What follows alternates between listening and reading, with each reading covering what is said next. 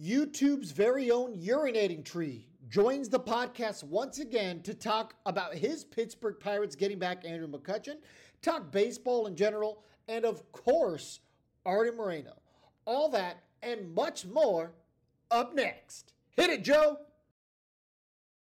What's up, Halo fam? Halo Joe here. Just wanted to thank each and every one of you for checking out this new episode.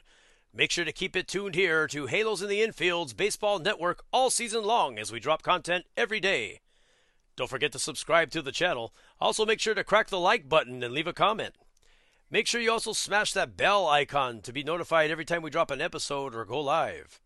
Also check us out on our other platforms, Instagram, Facebook, TikTok, and Twitter. We can also be found on Apple Pod, Podbean, iHeartRadio, and Spotify. Don't forget to leave that 5-star review. Thank you again, Halo fam, and with that, let's get this show on the road. The Angels 2014. The Angels, world champions. Oh, and first pitch crushing.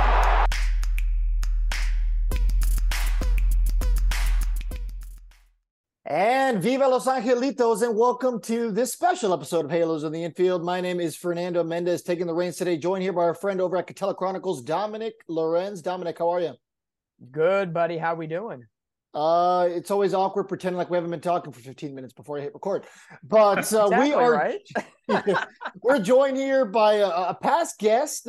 He is very big in the baseball community. Many of our fans were excited to hear he was coming back on. Urinating Tree. Mr. Tree, how's it going? I'm doing all right, man. Nice night in Pittsburgh right now. Rainy, miserable, but it's going to hit 70 degrees, so fingers crossed. And that's going to go back to 32. I'm in Chicago, and we're getting the same cold. weather over here right now. So You got ice on Wednesday, so.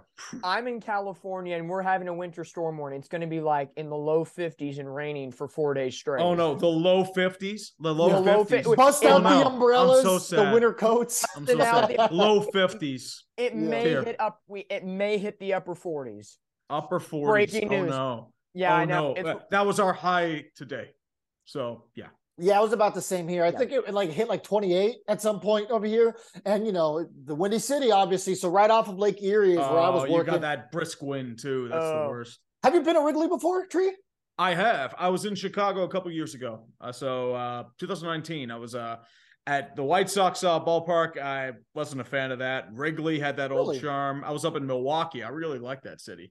Underrated baseball stadium. Whenever people talk about like the best stadiums in baseball, they disrespect Milwaukee. Beautiful ballpark. The problem is it's hard to showcase its beauty on TV angles because most of it's it doesn't look good on TV.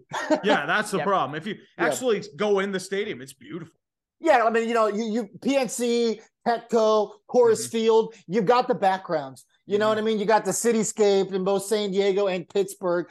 Colorado, you got the mountains and the city. Yeah, you don't get that with Milwaukee because of the walls. But like you said, man, walking around, the architecture is cool. The feel of the stadium has that like German kind of feel, and the German booths. It's awesome. Did you do the Bud Selig experience there? I did not know. Oh, that was really. What happened was my car got totaled, so we had to rush it, and then we ended up getting there like the second inning. Tickets were really cheap though, so it was a good experience. Yeah, I believe they played the Reds Milwaukee in that series. Okay, yeah, I was there when they were playing, I believe, the White Sox, and Tellez, is that his name? Played a couple years ago. Yeah, he hit a grand slam. That was interesting. At least I got to see the Brewer go down the slide. That's all I wanted. That's all I wanted to see. I think I did see that too. I forget who hit a homer there. I think it was like one or two. Where you could go down the Brewer slide and be like that Dodgers broadcaster who went down in a hot second and ends up busting his wrist because he didn't know how to properly cement himself at the end of the slide. Like, come on now. It's been a while since you've been on a slide, dude. So you just got to plant your feet. So you do it. I don't like going on slides. It shocks your bosoms. Well, you're not used to it because most of us haven't been on a slide in 25, 30 years, maybe 20 years. Yeah, that's fair. Dominic goes on slides every other day. So yeah. I got a little playpen in the backyard. I have it every other day. That's my workout. That's the workout. Yeah, right. So why do we bring Urinating Tree back on, aside from the fact that he's big in the YouTube community? He's fun to talk baseball with. Now, he's a Pittsburgh Pirates fan, so we're going to talk a little bit about just baseball in general. Spring training games are about to kick off here. So let's real quick start off with the biggest thing that happened for the Pirates this year, them deciding to bring Andrew McCutchen back. So how excited were you to bring the hometown hero home? And, it's pretty set in stone that he's going to hit his 2000s hit this year, bearing anything bad happening, knock on wood. I'm really hoping for him. Yeah, I think the main thing is this is like a final going home tour. We had a spot open in left field because, Ben Gamble was okay, but he was a placeholder. There have been some questions about Brian Reynolds' future. He demanded a trade, but at the same time, there's apparently a big difference between what he wants in an extension and what anyone else wants. Nothing's really moved on that front. Ji-Man Choi's had a bit of a beef with the team because they wouldn't let him play in the World Baseball Classic because they wanted him to recover from surgery. But Andrew McCutchen, it's like that last relic to the last time the Pirates were good. The 3 years they were good at that I've known them exist. But I would say the comp is like Cam Newton with the Panthers in 2021. You're not going to get the same guy. He was there, but at the same time, it's good for the fields. He could still do a job. He's still serviceable, but at the same time, he's there to put butts in seats. Well, look at what happened this year with Andrew Pujols, Albert Pujols. Mm-hmm. Albert Pujols was playing like vintage Albert near the tail end of the season, man. Mm-hmm. That was magical. Yep. I expected the Cardinals to make the World Series that year just because of all the BS happening. You have 2 MVP caliber performances in Goldschmidt and Arenado. Albert Pujols hitting bombs like it's 2006 against the Pirates usually because he would destroy that team. Yeah. And then you have he would destroy every team. In all fairness. But to be fair, the Pirates were really bad in that time, so they served up a lot of meatballs to Albert Pujols. Yeah, that's fair. And he was seeing them, arguably more than he was seeing every other team, right? Because, the in-division play. So did you hate Albert Pujols growing up because of that reason? No, not really. I wish for Albert Pujols on my team. Yeah, that's fair. That was always like me, being an Angels fan, you never really had to deal with him. But growing up in San Diego, my dad being a Padres fan, always dragging us to Padres games instead of Angels games. I would see Albert Pujols come, and my dad would always make it a point. We're going to go watch Albert Pujols play. And man, oh man, back then, was it magical watching him swing a bat. Oh, Pujols, he would destroy baseballs, man. He was probably, you could argue, the best player of the 2000s just because of the sheer just ability to hit. He just had freak power. He could hit.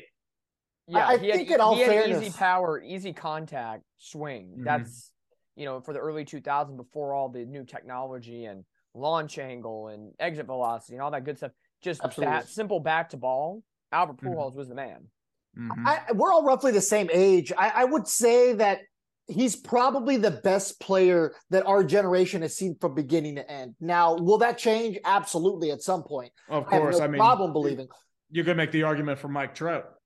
Yeah, but we haven't seen the full end of Mike Trout yet. Yeah. And with his injuries lately, once again, knock on wood, let's hope that he's able to work through that. Because that's the one thing about Albert Pujols. That guy was super durable for the first 15 years of his career. And even the tail end when he wasn't productive with the Angels anymore, he was still in the lineup 80% of the time. Yeah. He battled through injuries and a bunch of other different things. So you got to give him props for that at the end of the day, even though he wasn't 100% the Albert Pujols we all know and love if he was Cardinals or Angels or whatever, but he was still in the lineup better than Anthony Rendon lately. Rendon can't stay on the field. That's the problem. Exactly. Yeah, absolutely. So real quick, going back to the Andrew McCutchen situation. So when his career is all said and done, by then, like I said, it's safe to assume he's 52 hits away? I think so, close to it. Yeah, it's something like that. So, he should have no problem getting that done, in theory, once again, bearing injury mid-May. Mm-hmm. How are you, as a Pirates fan, going to remember Andrew McCutchen? Is he on the Mount Rushmore of Pirates for you? No, unfortunately not. If you're looking at the Mount Rushmore of Pirates, you're looking at Clemente, Stargell, Honus Wagner, and probably either Ralph Kiner or Bob Friend or an elite pitcher, because Kutch was really good for a 5-year stretch, but he didn't have that prime because unfortunately starting in 2016, he lost that MVP for him. I'm going to remember that MVP era. He was the great hope that led the Pirates back to relevance. He was part of that core. leading him in dreads, just smacking baseballs, the walk-off home run against the Cardinals in the 14th inning. And I remember just like going out the bar, just like high-fiving everybody that day. Because I remember it was because like it was a strike three that that was not called, I believe. I forget who was the hitter. I think it was Johnny Peralta. And then like Cervelli got himself ejected like immediately after because the next pitch was a home run. AJ Burnett was actually a pitcher that game. He hit a home run. And they end up tying that game, bring everything back, Cardinals lead. Then Chris Stewart hits a nice seeing eye single through the first base side, ties the game up. So you're down to like bare bones. I think Noah Greenwood was the pitcher. He was like a AAA guy, didn't really do much at the big league level, but you had Neil Walker on first, Andrew McCutchen at the plate tie up. That smooth right-handed hit, smack it, and then you see center field once you hit the bushes, explosion. That's what I remember him for, man. And it was sad to see him go because it was like the end of an era. I mean, like I thought you could have gotten more for him a year or two beforehand, but it is what it is. He went to what, the Giants? He went to the Giants. They didn't perform well. I think he was a Yankee for a hot minute. He went to the Yankees. Yeah, then he got signed by and then he got signed by the Phillies for a few years, then went to the Brew Crew. Yeah. Okay. Yeah. Like he's still serviceable, but at the same time, it's like he's not MVP cuts. Like I'm not expecting that. Yeah, no, his 2012 to 2015 campaign was that best 4-year stretch of his career. You know, the over 300 batting averages, the 28 plus home run seasons. That again, like Albert Pujols, we were talking about a minute ago, clean, compact swing, bat on the back right shoulder, just kind of hitching the giddy up and then contact right through the zone. Just a pure classic swing for Kutch. Mm-hmm. Yeah, he's projected to get 110 hits, 19 homers, and have an on-base percentage of .313, which is still extremely serviceable, but a batting average of .229. I mean, you have to consider modern batting averages. The average is .240 now. Yeah, that's fair. And strikeouts are significantly higher than they've ever been before. Yeah. Selling out for launch angle and power. That's the thing. Yeah, you're going to see him at some point, kind of like Albert Pujols, get that second wind. It could be in April, it could be in June, it might even be the last couple weeks of the season. But I think being back at that great ballpark in Pittsburgh and just the fans and just the camaraderie, he's going to catch his second win. And I think we all want to see that as baseball fans at a certain point. That especially the Pittsburgh fans that have grown up and loved McCutchen. That will be just enjoyable, day to day. Yeah, I think he'll be starting caliber. I mean, with how weak the Pirates are right now, the prospects aren't really ready. You're probably rolling Cutchen left, Reynolds at center, Jack Sawinski in right field. So you're probably rolling with that lineup, give or take. Maybe a few pieces here and there, but for the Connor Joe maybe is a right field as well. But for the most part, you're just like kind of rolling with that platoon for the time being. And left field at PNC, it's a lot like a center field. Like it is a very tough outfit. Like Starling Marte was a really good left fielder for that reason, because he was a center fielder playing left field. And if you're not used to that range, like it could eat you alive, especially that left field notch. Yeah, it does have a very, very extensive outfield. Yes. Right field's usually the short porch with the Clemente wall. Yeah. Okay, so let me ask you this. So Dominic just gave you a time machine for Christmas.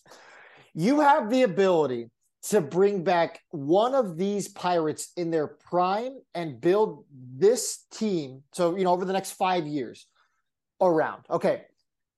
Brian Giles, Jason Bay, Andrew McCutchen. And Brian Giles, assuming he's not around any women. Ooh, that's a tough call because Brian Giles was a really good hitter in his prime. Like he was above 300, could take a pitch, usually ran on base. So he would really fit with the modern game. But Prime Kutch, got to go Prime Kutch just because of that defensive. Wasn't Brian Giles also very good defensively early on? Yeah, but he was a corner outfielder. He was a right fielder. He had a hell of an arm though. Yes, he did have an arm, but it was his bat. That was the key with him. Okay. And he was good for at least 30 home runs a year.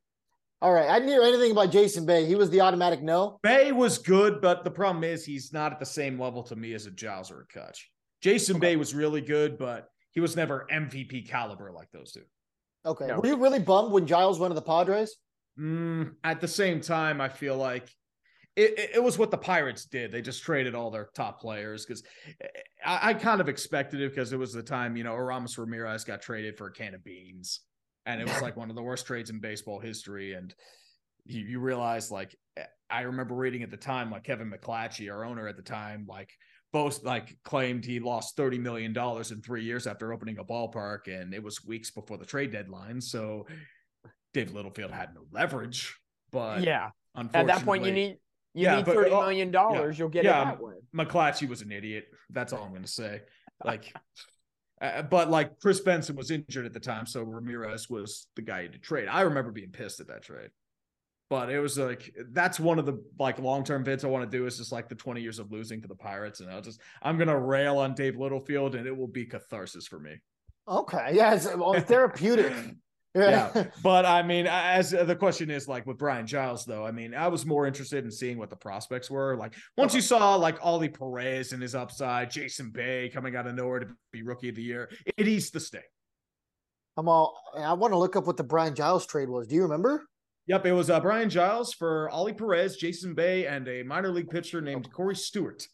And Corey Stewart didn't make the big leagues, but I think the thing at the time was it was either like they wanted Sean Burroughs at the time, and that would have been a terrible trade because Burroughs never really developed, and San Diego didn't want to get rid of him. But the thing was, Jason Bay was in that trade by accident.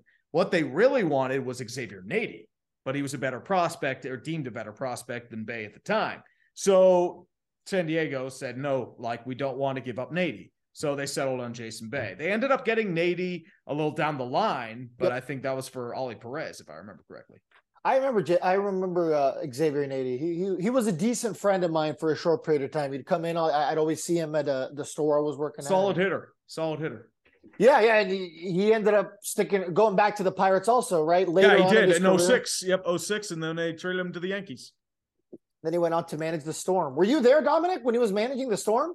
No, that was a couple of years before I got there. I started with Lake Elsinore in 2017 through 2019. Okay. Yeah, Nady, played, was a player with Elsinore during his Padre days. And then he ended up coming back and coaching. I want to say it was like somewhere between like 2012 to 2015 in that era somewhere. It had to be beyond that because maybe. Yeah, because I'd gotten to meet him there when he was managing. And I remember Will Myers being there in a rehab stint, and Nady was the manager. So it had to at least be 16, 17. So maybe it was the season right before, because 2017, no, we had Edwin Rodriguez as manager for 2 years before Tony Tarasco in 19. So Rodriguez was a shorter guy, right? He'd always wear the helmet, like no matter what. Yeah, no matter what. I will say, out of my whole minor league baseball like broadcasting career, Edwin Rodriguez probably one of the nicest men you will ever meet in baseball. He's a genuine human being. Sidebar, as I digress. Yeah, he's a cool dude. Yeah.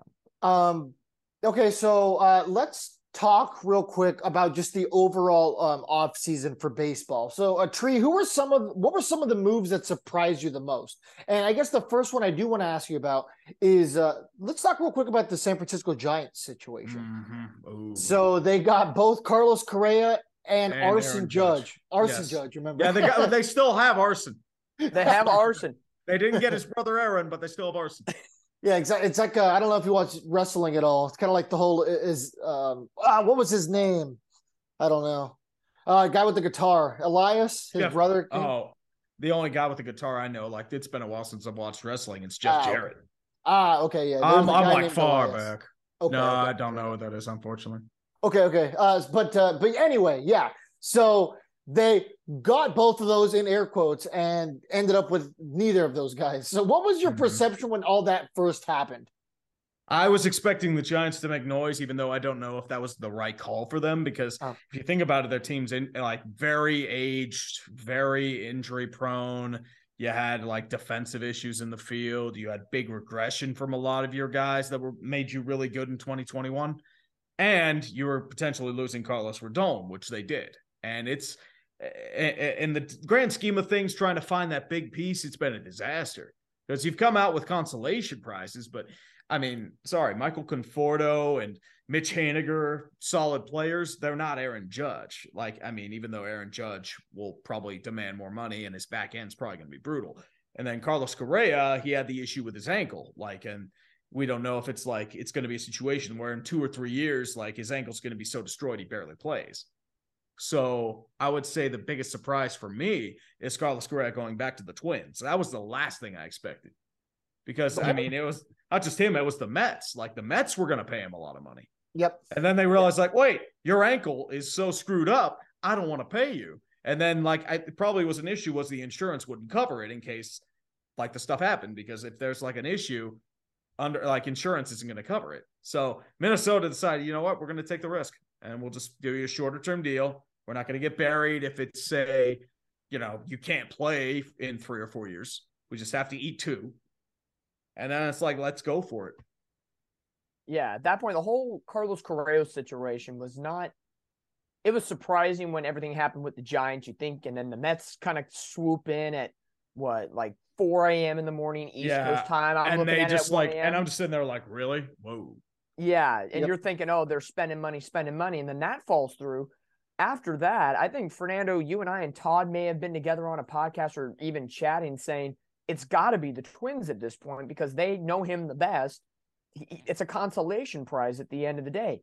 Are the Twins going to make that much noise in the American League? Probably not, but they have Central's a better – wide open, though.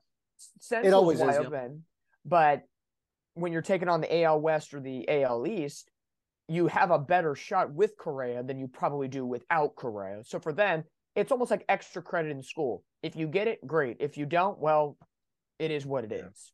The move I really like for them is getting Pablo Lopez. Very underrated pitcher. Really helps the rotation. And Luis Arraez. Yeah. Because with Arraez, like, he's obsolete now because you have Royce Lewis coming in. So you can throw him at second base. Correa's short. You're set. Yeah. It's very familiar with that whole situation with Arraez was very similar, I feel, to what the Angels could be doing because the Angels have a backlog of middle infield prospects. Mm-hmm. Absolutely. Days, especially with Zach Neto at the top. And then you have players that have already played like Michael Stefanik. And then Luis Rengifo's on a high right now. David Fletcher. There's a plethora of Levon Soto. Levon Soto. So Andrew Velasquez. Squiddy Poo in the house. But we have so many middle infielders at that point. Maybe the Angels at some point will take what the Twins did, an eye for an eye at that point and maybe have to pull the trigger on a move. But again, another topic, another day for Perry Manassian and, of course, the Angels owner, Artie Moreno. Mm-hmm. I'm going to say is I am so sorry. I thought you were free. Free at last. No, we're not. Yeah, no, we'll get to the Artie Moreno tirade soon. Let me ask you, Tree, from a Pirates fans perspective, how would you rank the Angels offseason if you had to give them a letter grade? So just a bit of a refresher. They just signed Matt Moore. Mm-hmm. They traded for Gio Urshela. They traded for Hunter Renfroe. They obviously signed Tyler Anderson. They signed a guy like Jake Lamb on a minor league deal. Brandon Drury. Yeah, that's just a couple of the guys. I mean, there's a little bit of a longer list, but those are the main guys. What do you think? Well, I didn't realize they got Urshela. I thought he was still with the Twins. So, I must have missed that. That was very early. Early. Okay. That makes sense. I know they signed Tyler Anderson. So, that's not a bad pickup if he can maintain his form in LA. But I'm trying to think because I'd say the biggest move was probably trying to get rid of Artie Moreno and his meddling. But at the same time, your question lies in Shohei Ohtani. Like, I don't know if he's going to come back.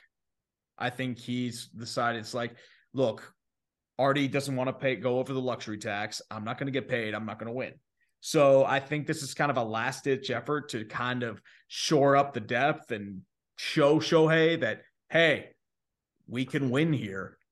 And if you keep with us, we can do something. I think that's the last-ditch effort. And if it fails, I don't know what you do. Because, I mean, if it's July, you're 10 games under 500, you might be doing a Juan Soto and hope you can get a rich return in prospects that's still not going to feel like it's enough. I mean, the difference with Juan Soto is he still had, 2.5 years of control at that time? Mm-hmm. Yep. I think he's a free agent after this year. I think he's got one more year. It might be a player option year. I'm not 100%. No, because he's still on his his arbitration. Oh, so he might indeed have 2 years, but he's a it's 2023 UFA after 2025. My bad. Okay, So he still has a little bit of control. Okay, so Obviously, there's a lot that could happen, but if you had to put a yes or no answer tree, is Ohtani leaving the Angels after this year? Depends on a lot of factors. Give me an answer. I won't hold you to it. Obviously, this is completely up in the air, man. I mean, honestly, I'm gonna say yes because I don't know if Artie wants to go over the luxury tax. Unless you can find a way to get rid of Anthony Rendon, I'm not sure if you find a way to sign him. Yeah, you're gonna have to give up a lot to get rid of Rendon. We're talking. You're gonna have to pair him with 2 or 3 solid prospects. At least B- rated prospects.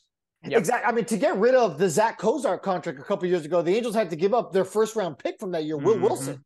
Yes. So, and we're talking about a guy who, in theory, would still have 2 more years of control left, I believe. So, and we're talking almost $50 million still. So you're going to have to entice a team, I don't know, maybe like the Pirates who are on a rebuild and have the cap space to take him on. But I don't know, man. I really don't see even a team like the Pirates taking on $50 million over 2 years. No, the Pirates aren't going to take on that kind of deal unless they're too small market to take on somebody like an Anthony Rendon. Yeah. No, the Angels would have to eat a big chunk of that 50% retention at minimum. Yeah, but that would also buy you out of some of those prospects, right? Because you're paying half of his salary. Yeah. But I think that's going to be the guarantee. Like, can you get Anthony Rendon in his prime and a reduced salary? It's not going to be as bad. That's always been the key. I think the Pirates used to do that a lot with like former Yankees. AJ Burnett was one of them. So that was a big example.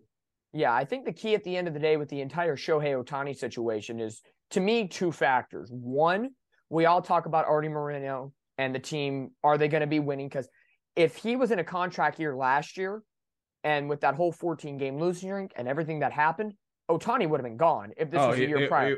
He would have been gone at the deadline.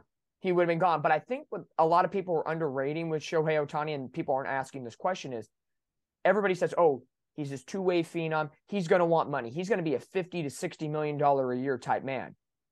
Shohei, at least to the public, to me as an Angel fan, he doesn't seem like that person where it's like, I'm all about the money. I need to be the biggest, highest paid player in baseball. No. Do I That's see a Manny Machado kind of guy. Yeah, exactly. I mean, that's why Machado's opting out of his deal. Like, he's going to get paid. Exactly. Yeah. So I think the wild card factor in this whole situation is if Ohtani is okay with being maybe a 25 to 35 million a year player, which is severely less what a lot of people think he's going to be. Yeah. What does that mean? Does that open some options for the Angels because of the whole payroll luxury tax situation with Artie Moreno? Does he actually tell the truth and I'm actually going to go over the tax? I think that's all the small, minute details that are going to make a bigger factor than what everybody's talking about right now with Ohtani and, oh, he needs to be the richest man in baseball to prove that baseball is, this type of game here in 2023. I really don't think that's going to be the end all be all for Shohei. I don't think he's going to get 25 to 35 million, but I don't think he's going to be higher paid. I think he wants to win. I think he wants to experience playoff baseball and win a World Series. I think he gets at least 40 million, but he's going to go, like, if it doesn't work out for the Angels, just watch him go to a team like the Padres, the Mariners, or the Dodgers. I think he stays on the West Coast. Dodgers. I mean, here's the thing. Everyone says that Ohtani wants to win and that he's not about the money. That seems to be a pretty common theme that I'm hearing from baseball fans. He doesn't give that aura of, I just want money.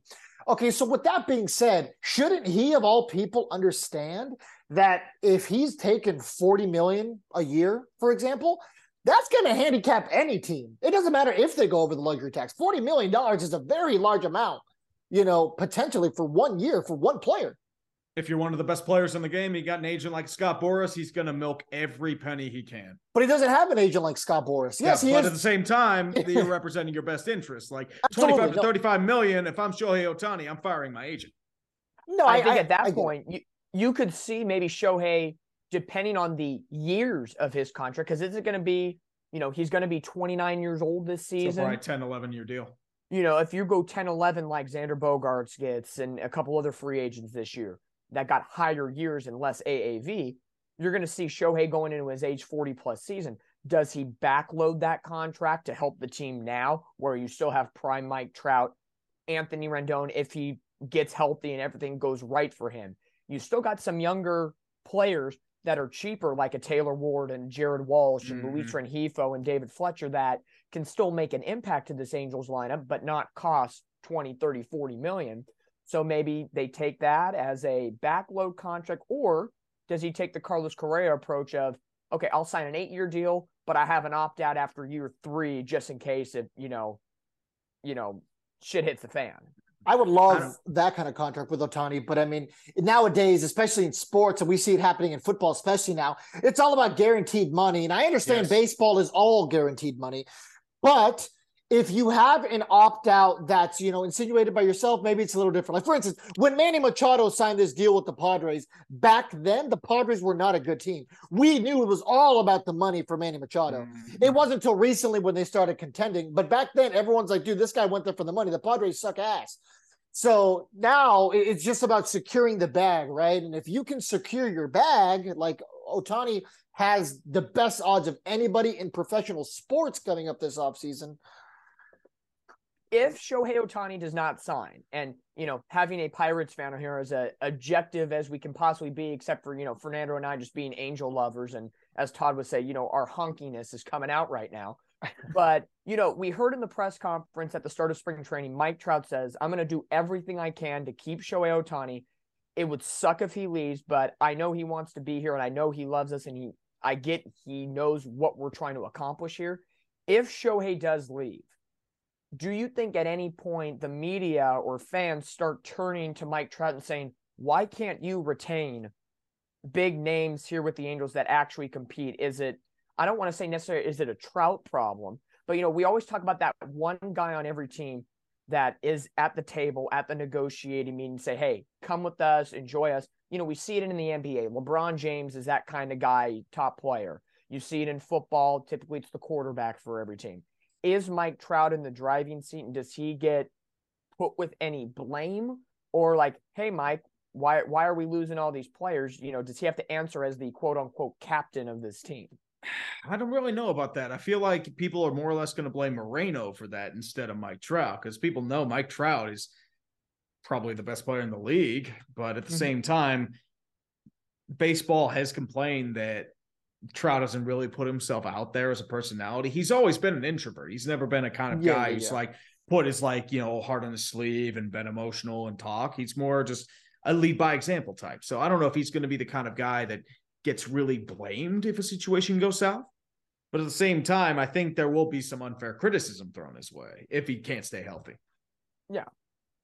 That would make sense because he should be at the negotiating table no matter what. If you're already Moreno or Perry Manassian, Mike Trout is an asset to any free agent. So you think he would be involved in nearly every single aspect that it comes to this team. At this point in his career, now that he's been there for, over a decade, you think he gets a little more, value to that name, especially in the front office caliber of, of the Angels organization. Yeah, no doubt. Yeah, I mean, let's be honest. If you're the Angels, your best marketing chip is Mike Trout, right? You need a guy like Mike Trout to be like, hey, Shohei, I'm just as frustrated as you are, but I love it here. Don't you love it here? Like, that's what you need, right? It's even with a guy like Ohtani around, I still think the face of your franchise has to be Mike Trout because he's a homegrown guy, right? He had the opportunity to leave multiple times, right? But he signed 2 extensions with the Angels, and now he's seemingly here for life, bearing anything happening. Some kind of trade where he waives his no trade clause or something. If it gets so bad, if he wants to go to Philly and live out a childhood dream, something like that. Yeah, exactly. I don't know why. I don't know. I mean, he that really would probably be like a twilight career. That wouldn't be like right now. I don't think he's going to do that. Yeah. No. I don't think so either. But it's a really, really hard situation, right? I mean, naturally, as Angels fans, you don't want to see Shohei Ohtani play anywhere else, right? I mean, there's no denying that a healthy Shohei Ohtani, it's the most talented baseball player I've ever seen in my lifetime. I don't think anybody could possibly dispute that. He's a rare unicorn. Like he's done things baseball hasn't seen in over a century. I mean, I think he's done things that nobody's ever seen, period. Babe Ruth never threw 100 miles an hour. No. Babe Ruth never pitched the same day that he hit for multiple years in a row. Yeah, I think he did that for, his first 2 years when he was with the Red Sox. First couple of years, and then he got traded to the Yankees. They made him a full-time hitter. Yeah. Exactly. And now, then you do it at the All-Star game if you're Shohei Ohtani. Put that on paper. That's what I'm saying. And I tease people all the time, especially the older generation. Babe Ruth was playing against a bunch of plumbers, but I mean, what we're seeing out of Ohtani is absolutely incredible. And to be honest, no matter where he ends up, I'm going to always be an Ohtani fan. The guy seemingly has done everything the right way. Literally, nobody knows a damn thing about him. You would think he literally just lives in baseball stadiums and that's it. You never see him in public. You never hear about him in public.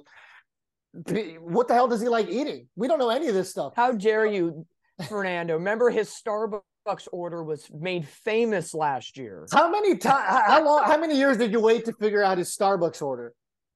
You know what I mean? I lost sleep. I lost so much sleep last season not knowing what his Starbucks order was. It was so death-defying. What is his Starbucks order? That's a great question. Remember. I have no. I don't remember. It was all over Twitter. You can sleep on a Starbucks order and you don't even know it. What is your decorum, man? That's Super Stephen A. Smith of you. I know. I'm not. I must. As Fernando would know, I'm just not that much of a Halo honk. I'm not Roger Lodge anymore. Yeah, there you go. Okay, so years of apathy will do that. Unfortunately, I mean, same with the Pirates. So, speaking of Pirates and Angels, they both had a historic trend of just bad ownership over the last decade. So, with that being said, we've alluded a little bit to Artie Moreno, and maybe before we go back to MLB, before we start slowly wrapping things up here, let's real quick talk about Artie Moreno. Now, we first had you on because you had the Artie Moreno video that came out entitled "The Dark Knight." Was it a baseball or LA? The Dark Angel of Anaheim, I think it was. The Dark Angel of Anaheim, I think. We'll leave it linked down below. So if you haven't watched the Urinating Trees video, you make sure to check A, his channel out, and B, the video out. So we haven't talked to you since he made the announcement that he was going to sell the team. What was your immediate reaction when you heard that? I'm just sitting there, thank God. Thank God. Because, he was the one holding the Angels back, if you think about it. Oh, absolutely. Because, over the past, decade, he has mostly been trying to get these big free agent signings, meddling in executive affairs that he didn't really know anything about. He was the one that was responsible for, most of the worst contracts in Angels history. Josh Hamilton, then threw him under the bus for nothing. Albert Pujols, Vernon Wells, Anthony Rendon. He was under him, doing trades for Jock Peterson and a couple other guys. Andy Pages would be pretty good in in your system, unfortunately. And then there was also Joe Madden, where, they mailed to get him and then fire him out of the blue. And suddenly it's we're just going to settle for Phil Nevin, even though he didn't really do much because the whole team was lost by that point. So he speaks of unfinished business, but I feel like he's grown content with just all the record profits he's getting from his TV deal. He could have got tenfold profit because he bought the team for $150 million and now it's worth over $2 billion. Why do you honestly think that he did not pull the trigger, 2 months ago?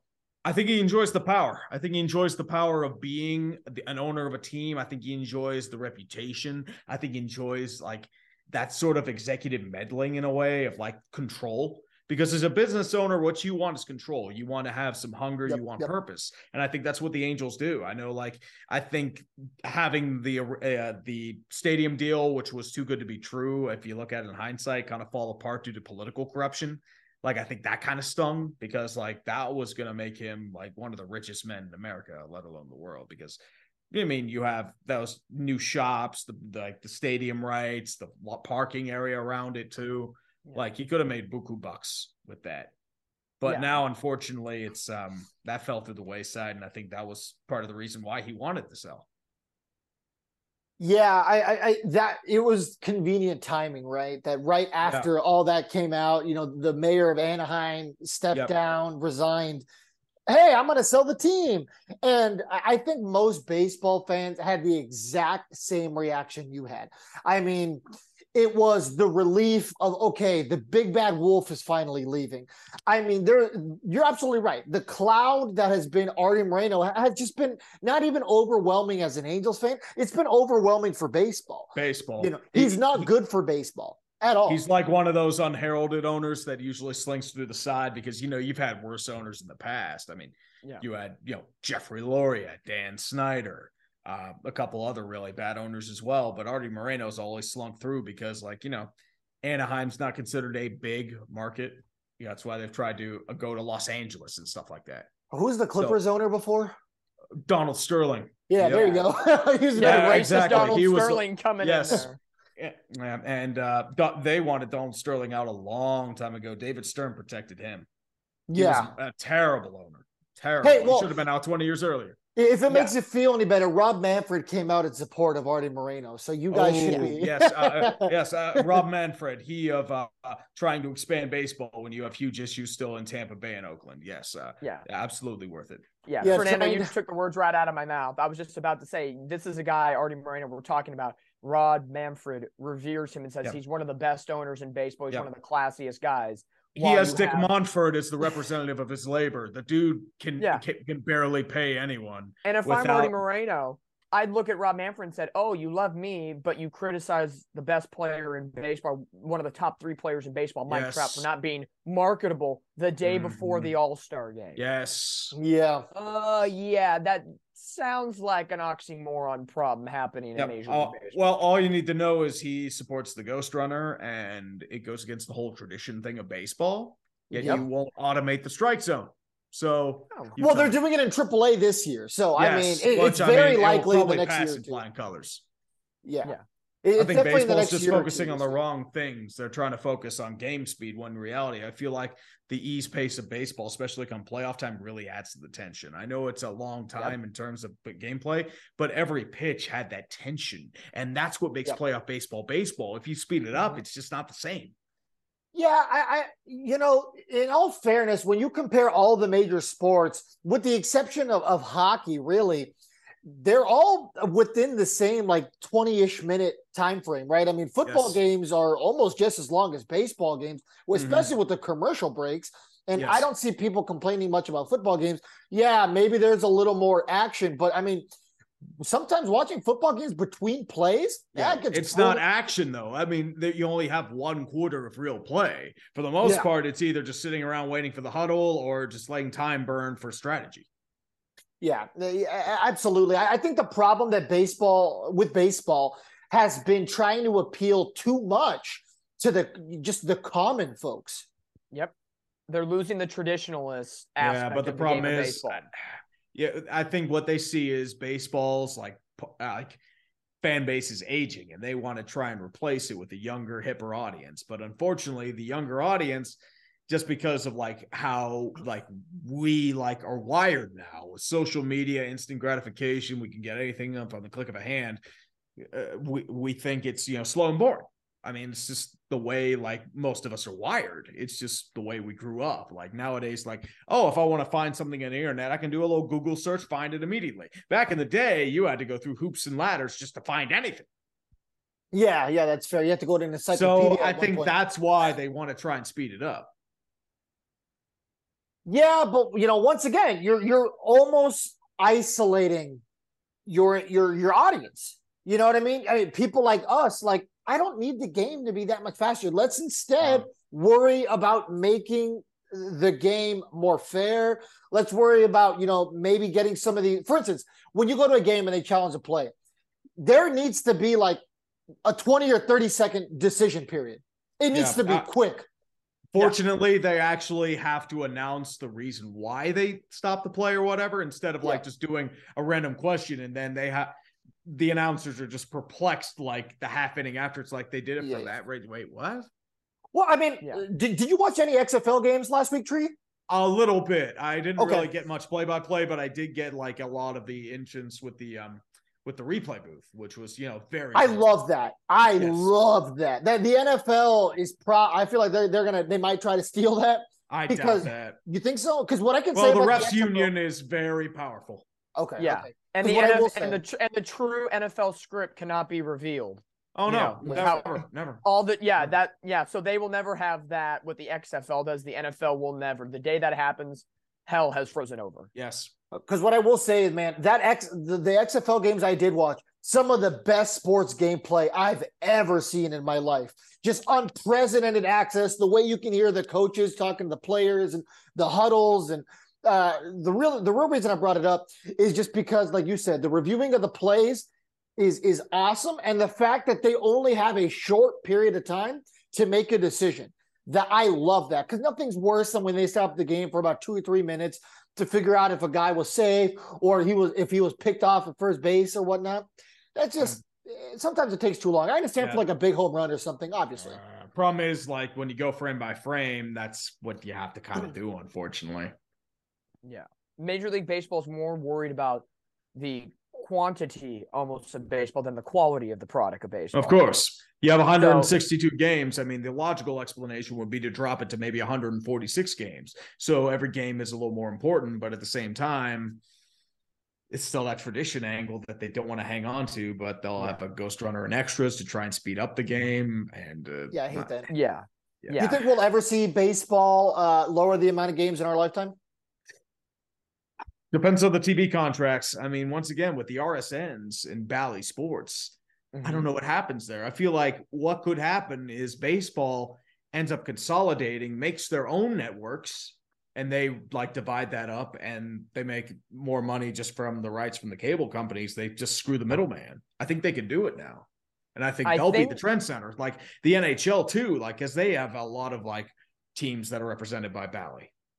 Yeah, I think at the end of the day, I think once we all figure out what's going on with the Tampa Bay Rays and the Oakland A's, in that entire situation, and Manfred gets his wet dream of adding 1 or 2 more teams and expanding the league a little bit, I think once that picture comes into frame, then you could potentially see, hey, there's more teams in the league now that shorten up the games because there's going to be more travel now. It's going to be, I think, really at the end of the day, shortening the schedule will come from we need less travel time and condensing the schedule, adding maybe a few extra days off depending on where teams are going. And especially if you add another international team like an MLB team in Mexico, as some, that or San Juan, Puerto Rico.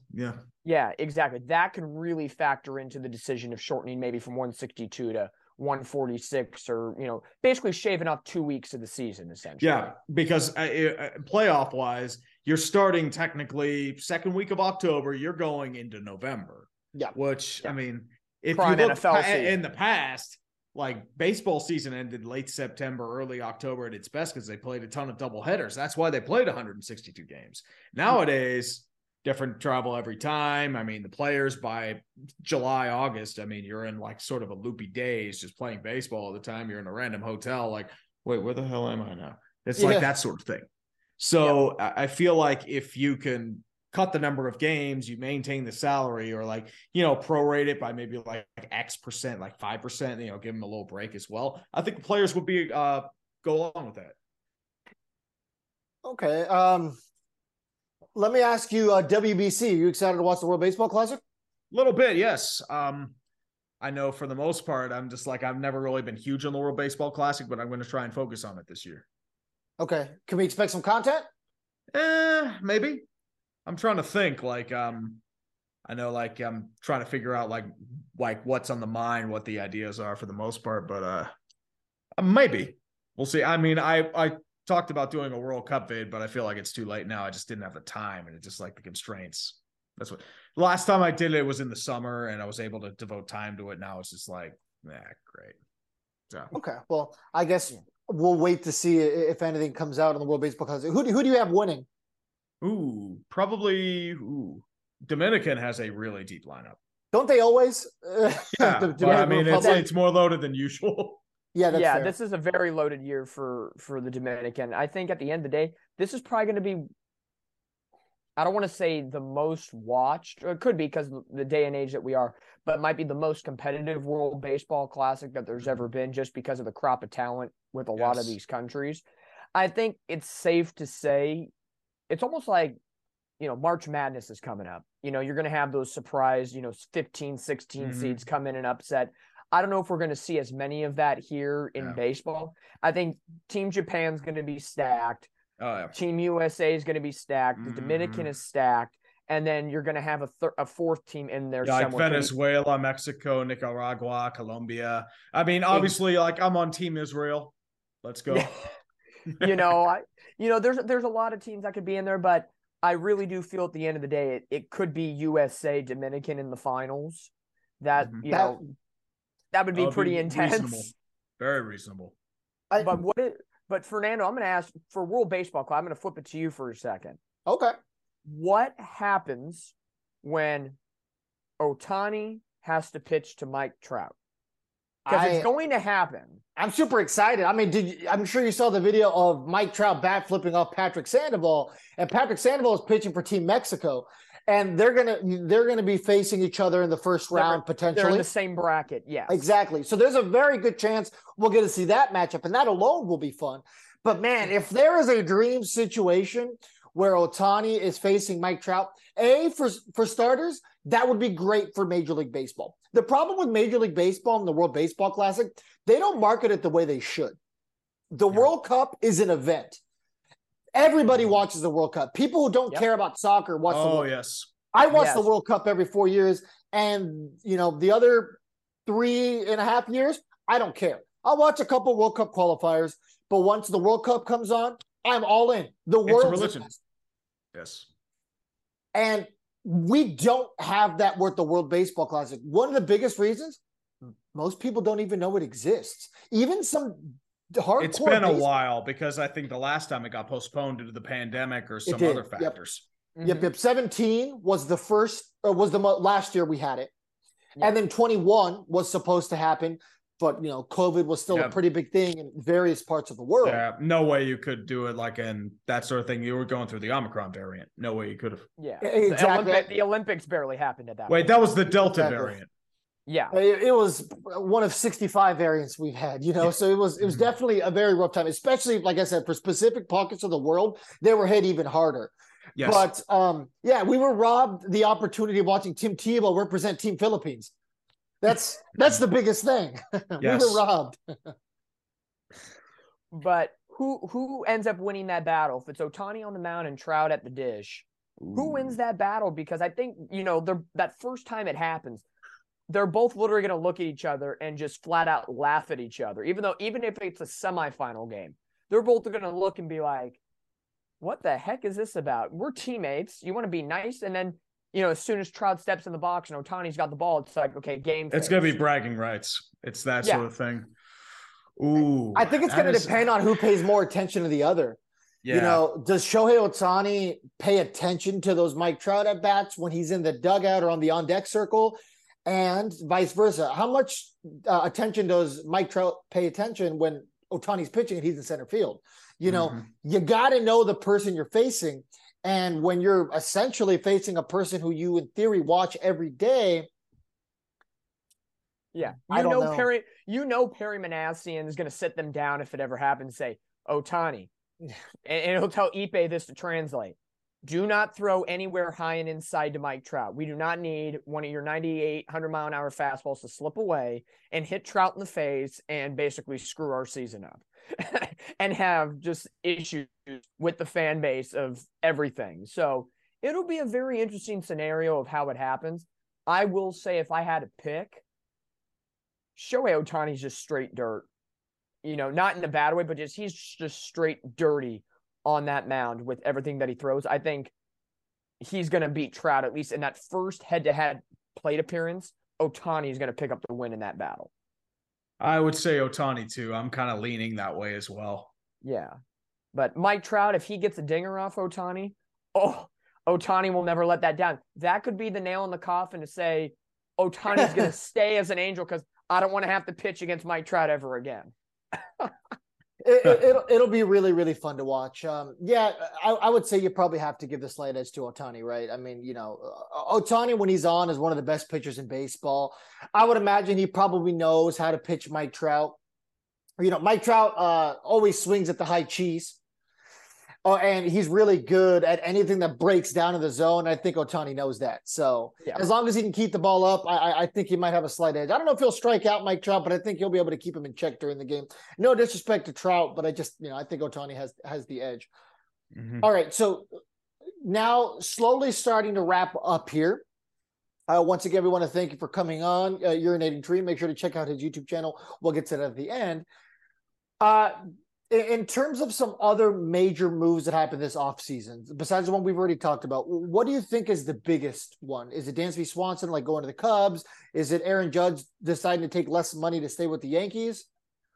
I would say it's what the Mets did. I mean, they are trying to do what Mr. I did and do everything in their power to win a World Series. I mean, I missed it in the video, but Kodai Senga, Japanese sensation coming out, Justin Verlander, rolling with him and Scherzer back again, keeping Nimmo and Edwin Diaz. Like, there were the rumors they could have been gone. I mean, they did lose DeGrom, but once again, you're bringing in Justin Verlander.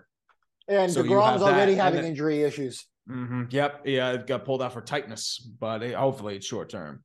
But, I mean, at the same time, you did keep McNeil. I mean, Alonso is your next target for, like, you know, an extension. They almost signed Correa.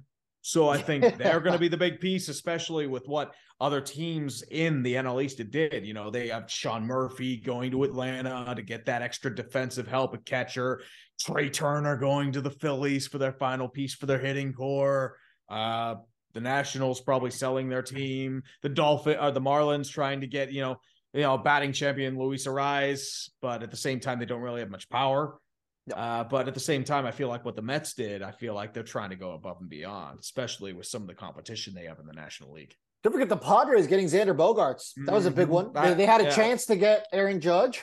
Yeah. But once again, I don't think they were big on Aaron Judge, but like Bogaerts, like it seems a bit excessive because Ha-Seong Kim was pretty good for them. Plus you moved Turner with the first base.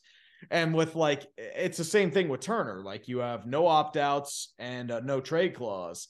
So it's a very risky maneuver, especially for that back end. So you're going for these next couple of years saying like, look, this is our time. We're going to push, especially this year with the Padres when Manny Machado is going to opt out. He might be gone. So yeah. I think that Bogaerts move is probably in anticipation of Manny Machado probably could be. Out. But who do they put at third base?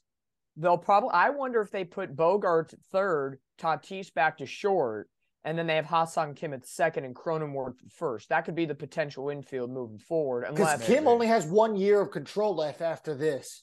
Well, and that's if AJ Preller doesn't go out and spend more money on anybody else. I think the ownership is kind of breathing down Preller's neck because them advancing to the NLCS last year saved Preller's ass. Like if they flamed out early or they missed the playoffs, he was gone.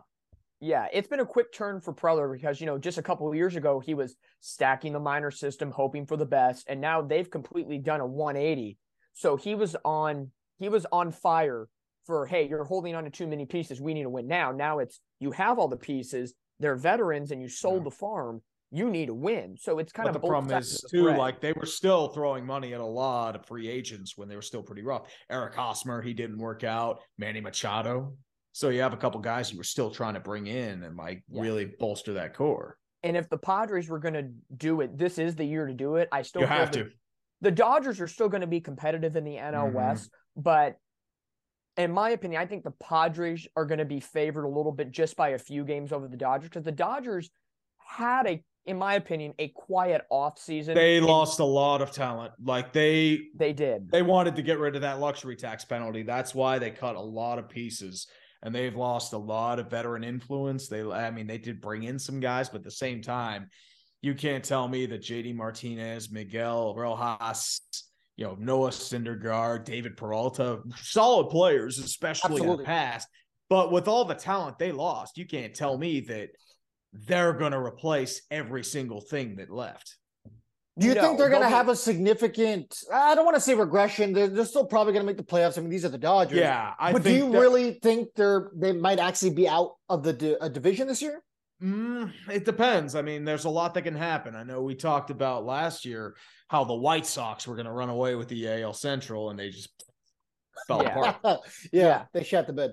Yeah, I think the Dodgers will regress a little bit this year. They're still going to be competitive. I think we also agree on that. I say like mid-90s wins. I say that. Yeah, I'll go look, I'd say 92 to 95 wins in that regard. If the Padres stay healthy and have no health problems, they will be the ones to beat in the NL West because the Rockies and Diamondbacks aren't going anywhere. The Giants probably aren't going anywhere. Yeah, the Rockies think they can play 500 ball. I don't think they're going to make the playoffs. If the Padres take care of business in those head-to-head games against the Dodgers, that's going to be where you could see the difference maker. And again, with the schedule changing now this year, with everybody playing everybody, and you have less divisional games, that could also play into potentially the Padres' favor. You know, they're going to be playing a lot of the bad teams in the AL Central, the Royals, and the, I don't want to say Baltimore bad now. The Tigers, the Baltimore the A's and their fire anymore. sale. Exactly. Yeah. So that could help the Padres a little bit. They have Padres on paper have the names, and on paper they should clearly win that division by I'd say 8 or more games. But health is always a reason. We say that every year with the Angels. On paper, absolutely, their offense could be probably second best behind the Houston Astros. But has it clearly worked out that way? No, it has not. Nope. All right, so the last question I have for both of you guys. Super, super early, right before spring training starts. Give me your World Series prediction right now. This is bearing injuries. This is in a vacuum where people stay healthy. These are the rosters that stay. There's no trades or anything. There's no injuries in a vacuum. Who's making the World Series? Goodness gracious! I gotta think about that. Ooh. Yeah. I'll give you a second. I'm taking the Mets. The AL one's going to be hard. We're queuing up the Jeopardy music right now. I mean, I'm really thinking on this here for a second. I'm going to say Mets Astros. Yeah, I either want to say Astros or the Rays. You can never count the Rays out, ever. The Rays are weird because if they stay healthy, they may be okay, but the injuries destroyed them last year. I think the Jays could make a run, potentially. Yep. Blue Jays was probably my second option. They were my pick last year to make it to the World Series, and that didn't happen. Yeah. Well, I mean, you saw the movie, right? It was a really good movie. They blew an 8-1 lead. It was beautiful. Yeah. I would say if we're talking in a vacuum way early right now, it sucks to say this as an Angels fan, but it's really hard to go against the Houston Astros right now. They, of course, are proven contenders.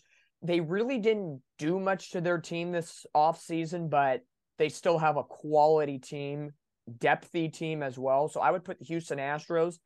And honestly, for me, the 4 teams in the National League are going to be right now Padres, Mets, Phillies, Braves. Something about the Braves, they're always pesky. They're just a terrific, great organization that's well run.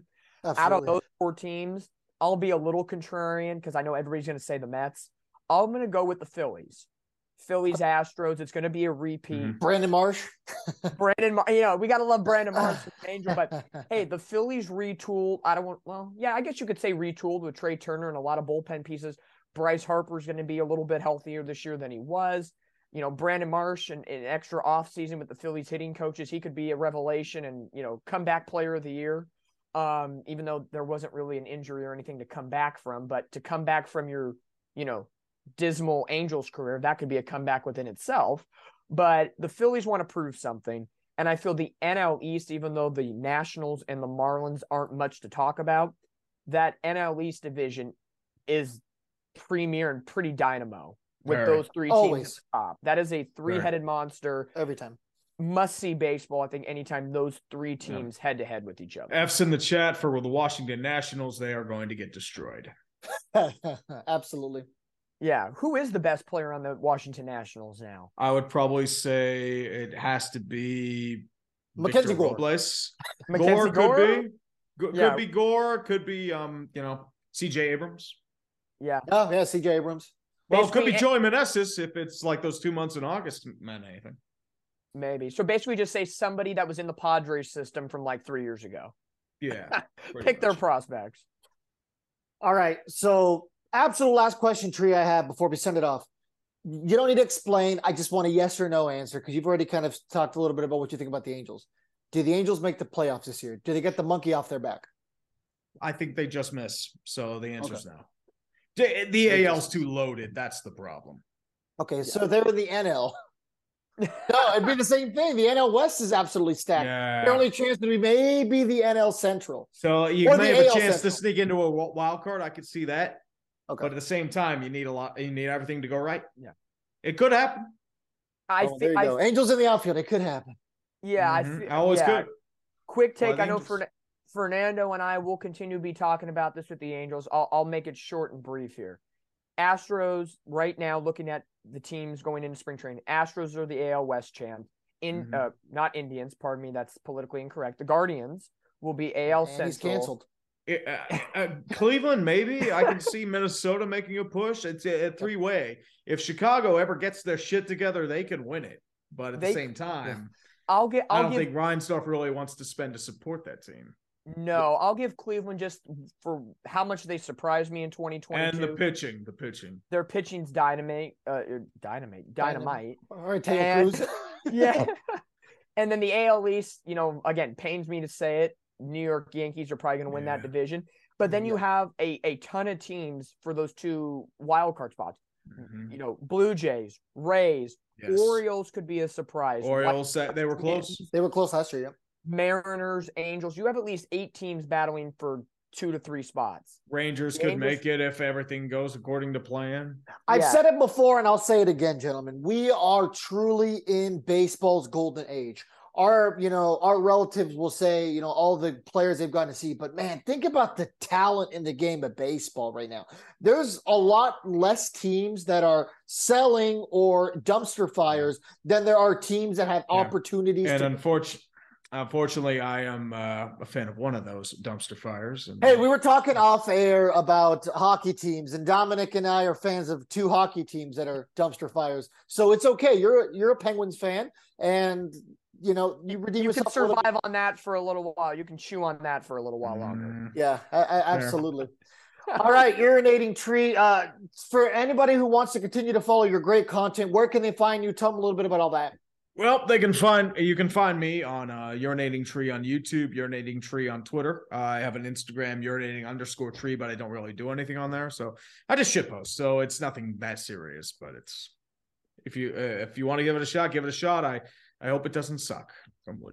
Dude, you gotta do some just maybe some post game kind of rants on your Instagram or something. That's what Todd does with the post game shows here, and he actually just started taking phone calls. And man, oh man, is that a good time? You should really think about doing that. I do a little bit with YouTube Shorts, but it's just just rambling for a minute. Yeah, that's fair. Well, Urinating Tree has some great content. Most of our listeners already know who you are. So, there won't be much wonder on who you are, but absolutely check out Urinating Tree.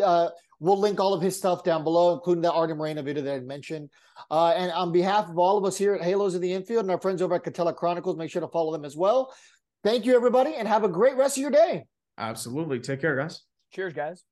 And we hope you enjoyed this special episode of Halos in the Infield. Make sure to follow us on all of our social media platforms if you don't already. While you're at it, give our friends over at Catella Chronicles a follow as well. And make sure if you're not on Halo Joe's Clubhouse on Facebook, you get on that right away. Special thank you to Urinating Tree. Make sure to check out his YouTube channel for some great content and give him a follow on all of his social media platforms. Have a great day, everybody.